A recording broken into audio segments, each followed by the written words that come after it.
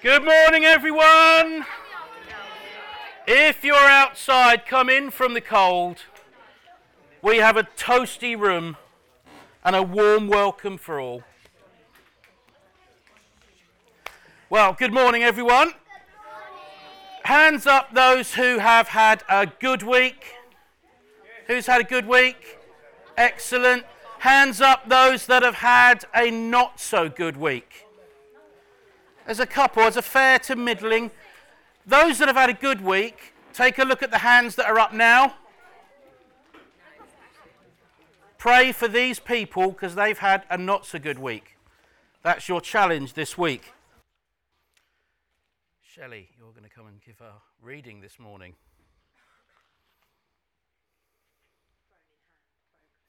Let me pray for you.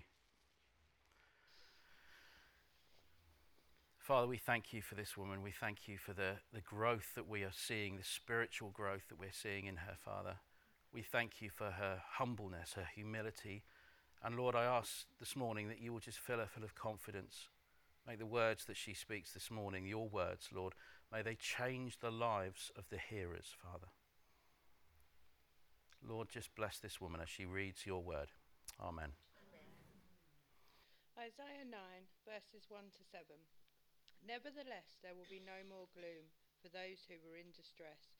In the past, he humbled the land of Zebulun and the land of Naphtali, but in the future he will honor Galilee for the nations by the way of the sea beyond the Jordan. The people walking in darkness have seen a great light. On those living in the land of deep darkness, a light has dawned. You have enlarged the nation and increased their joy. They rejoice before you, as people rejoice at the harvest, as warriors rejoice when dividing the plunder. For as in the day of Midian's defeat, you have shattered the yoke that burdens them, the bar across their shoulders, the rod of their oppressor. Every warrior's boot used in battle and every garment rolled in blood will be destined for burning, will be fuel for the fire.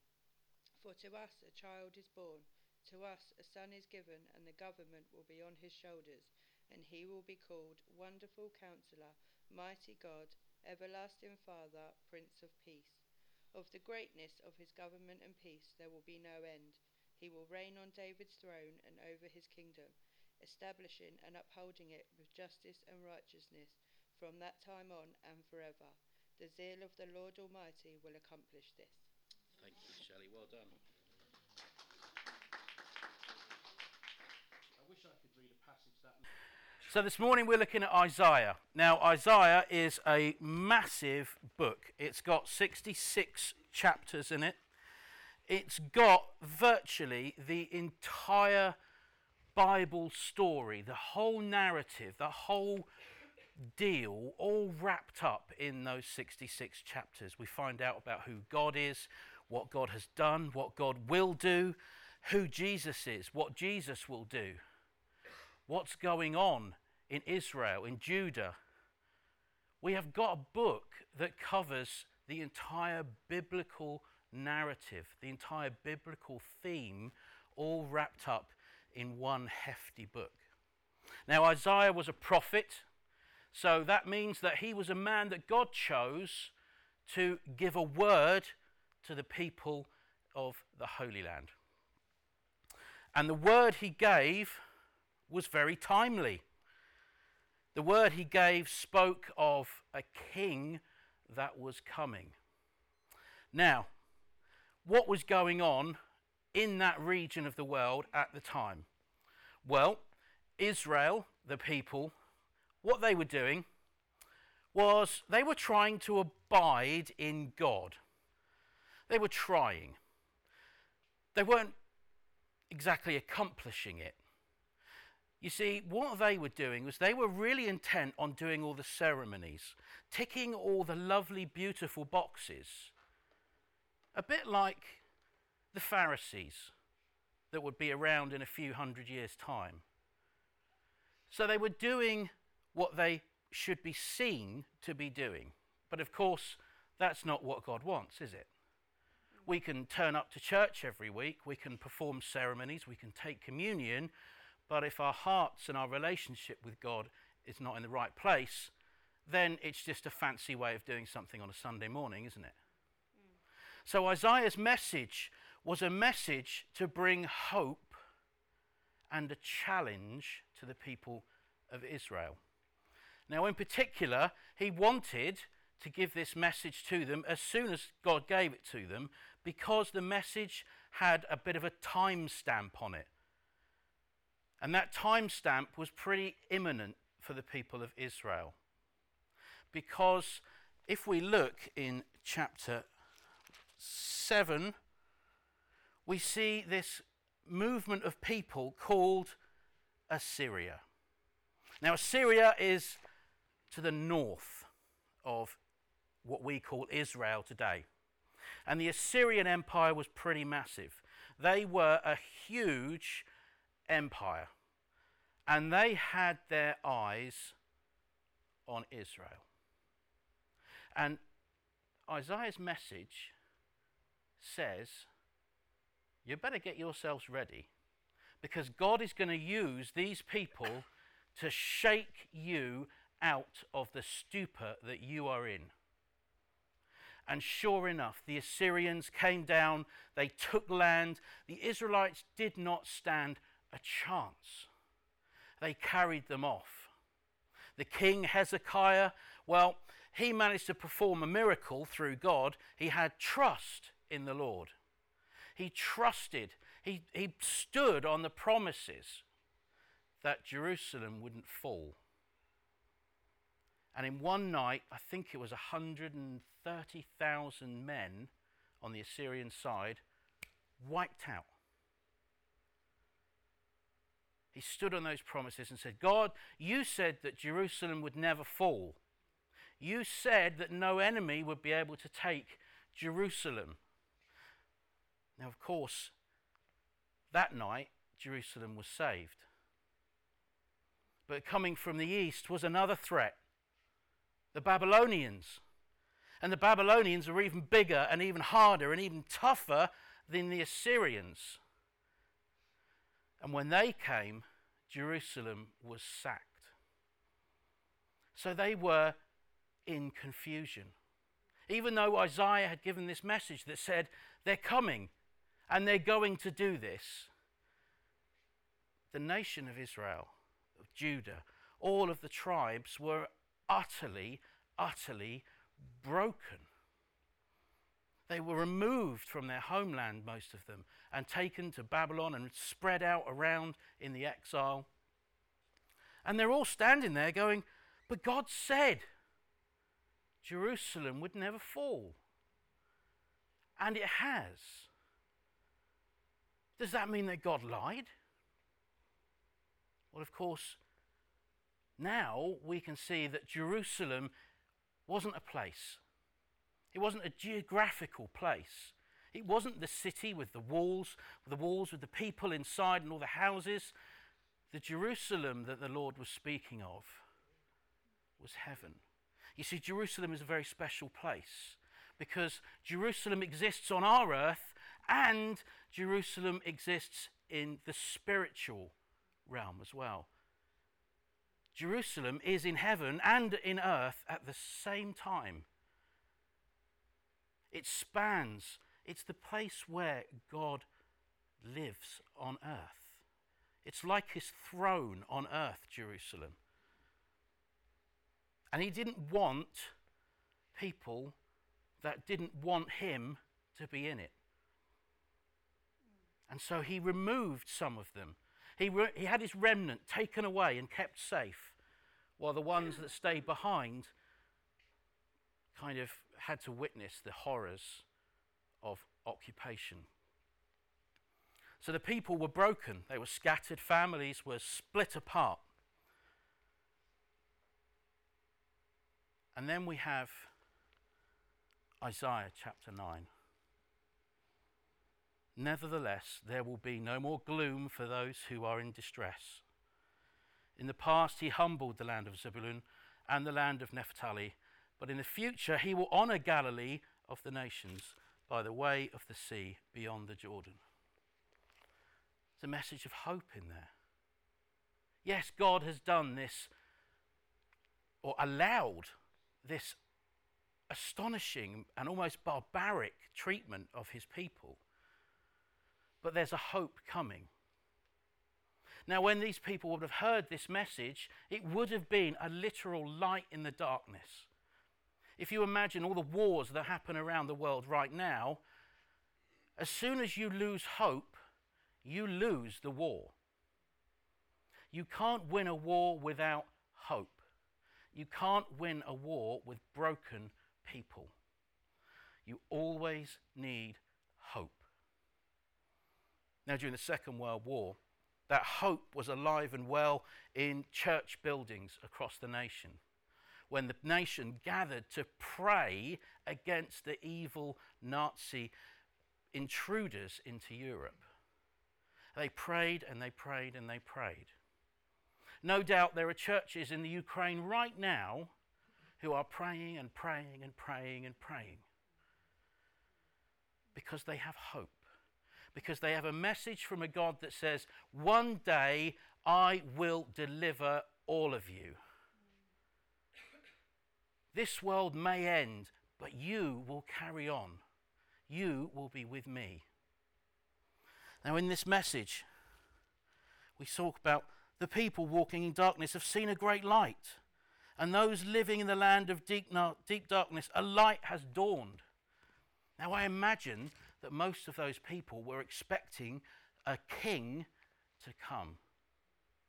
A king to come and take over the reins of hope and lead them into victory. That was the hope that they had at the time. Did that king happen? Not in Israel. No. That king didn't come. And then when the Assyrian king, King Artaxerxes,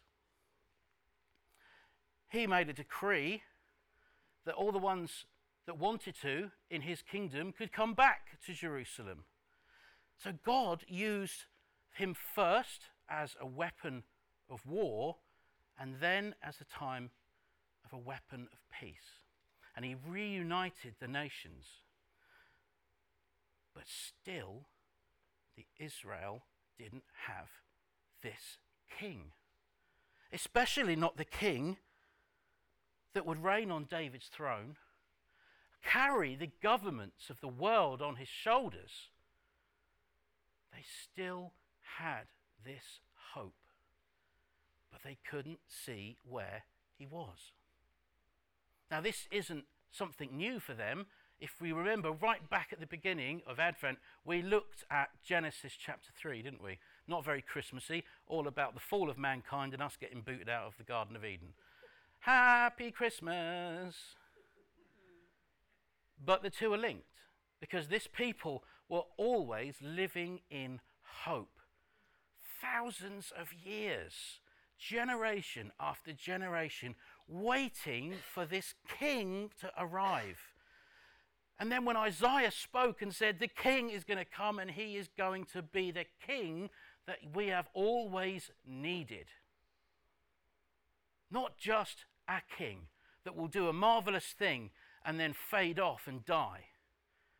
There's a king coming that will carry the weight of the world on his shoulders, the governments on his shoulders. There is a king coming that will wipe away every tear, that will destroy pain, end suffering. There is a king coming. Now imagine being in that land at that time. Your world has fallen apart. I tell you what, imagine yourself now in the bombed out streets of Ukraine.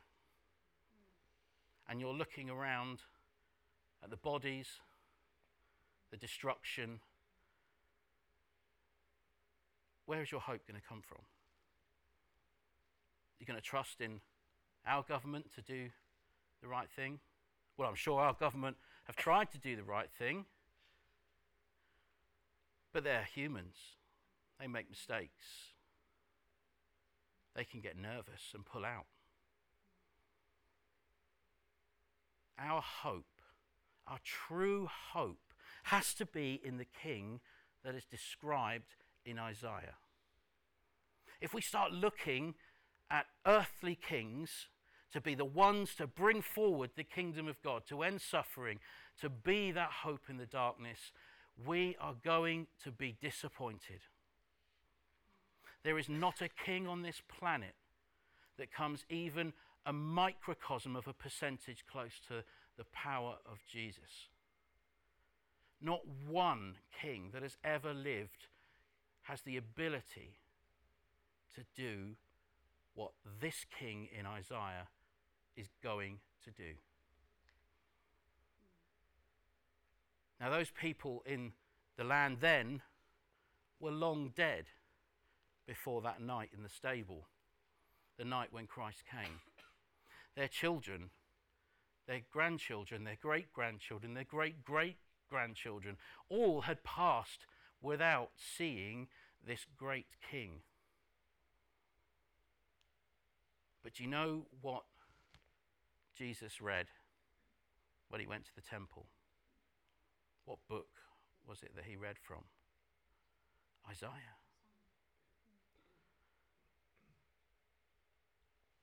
What's quoted at the beginning of the gospel?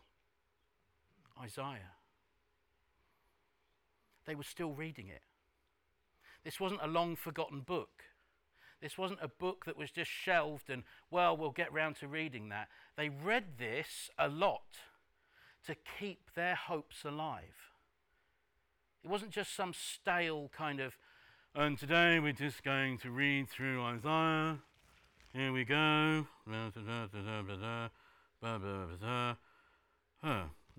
Here endeth the lesson. They read it because they needed that king. Every generation needed that king, because these people, although they may have died hundreds, thousands of years ago, are just like you and I. They live in a broken world. They live in times of uncertainty. They live in a time where they need grace. We're not so different. Our basic needs are exactly the same as them. Our temptations are exactly the same as them. And you know what? Unless Jesus comes back in the next 100 years, we're going to be a generation that dies, never seeing him come back again. But you know what? We are on the other side of that prophecy. We've seen that he came. That's our hope. We have something so much more powerful than they had, because we have Emmanuel, God with us. We have the Gospels. We have the proof that Jesus came back. Everything that happened in Isaiah 9 has come true. It's there. Our hope in the darkness is there. All of us, if you have Christ in your heart right now, you have that hope in the darkness. Strip everything away from Christmas. Strip the trees, strip the presents, strip the food, strip the celebrating, strip even having fun with your family. Strip all of that away, and what we have is the coming of the King that we need now. And that's the rub. We need him now. Have we got him now? Yeah, praise the Lord, we've got him now. By the power of the Holy Spirit, we are indwelt by the Holy Spirit. The Spirit was given to us. He exists inside us right now. We don't have to wait for a child to be born. The child was born and he gave us gifts beyond measure. And praise the Lord, one day he will return. And he will fulfill a whole raft of other prophecies that are written in this book. Because God's work is not complete. It's complete in the terms of it's accomplished what he's going to accomplish. But there are still prophecies in this book that will be fulfilled the day that Jesus comes. The day that God wipes every tear from your eye is the day that another promise is fulfilled. You see, Christmas is not about the turkey. It's not about your family. It's not about being together in the cold winter months. It's about the King coming to earth. Now today we place the Magi, the wise men. Now, we have that song, don't we? We three kings of Orient are. But they weren't kings. They were magi. They were wise men. They were scientists, astrologers. They prophesied. They read scriptures from all over the world. They came from the east. They were really learned men. But they were part of a much bigger tribe, the tribe of the Magi. Now, we imagine them coming as three wise men, right? So 3 wise men turn up in Jerusalem, and everyone goes, "Ooh, look at them. Ooh, 3 kings." Why would they say 3 kings? Because of the gifts? Well, they probably had gifts in the bag. They couldn't see in the bags, could they? Why did they say they were kings? We've been expecting them. There's a prophecy that said about kings, so it could have been that. I'll tell you this, they didn't turn up just 3 blokes on camels. No. They had an entourage. Yeah. They would have been servants. There would have been probably a whole caravan of people. 3 people turn up in Jerusalem, right? It's not going to cause much of a scene. Jerusalem is one of the most heavily populated, densely populated cities in the world of that time. People are coming in and out all the time.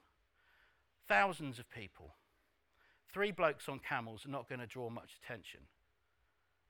3 blokes on camels followed by an entourage stretching as long as a street with flags and strings and all sorts of things, they're going to make a difference. You're going to notice those people. And that is exactly how everyone thought the king was going to come into Israel to save the world, with an entourage, with fanfare, with plum, with style, with power. He would arrive, his entry into the world would be spectacular, and the whole world would just look and say, "Here is the king." And then he was born to 2 essentially working class peasants in a stable surrounded by animals in a forgotten part of Bethlehem, with no ceremony, no pomp. Born weak, born subject to death on this earth. He came in the way that no other king has come. Because the day he was born, he was the king that they needed then.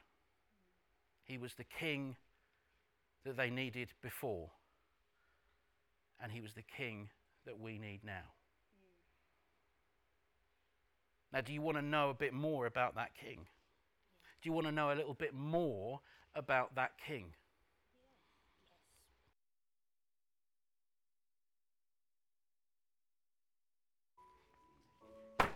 That's my king. My king can turn a man like me into a saved soul. That king can forgive me for everything that I have done in my life, for every evil deed, for every evil thought. My king can conquer everything. If he can turn me into the man that I am today and the man that I will be when fulfillment is fulfilled in the kingdom of heaven, he can do it for you, and he wants to. That's the glory of it. He wants to, if we want it. Do you want that king? Yes. Do you want that king? Yes. Amen. Amen. Then we welcome him on Christmas Day, and we celebrate him like no other king has ever trod this earth. Next year we coronate a king that is a shadow of the king that we really truly have. Yes. Don't ever put your trust in the kingdom of man, because the kingdom of heaven is so much better, so much more glorious.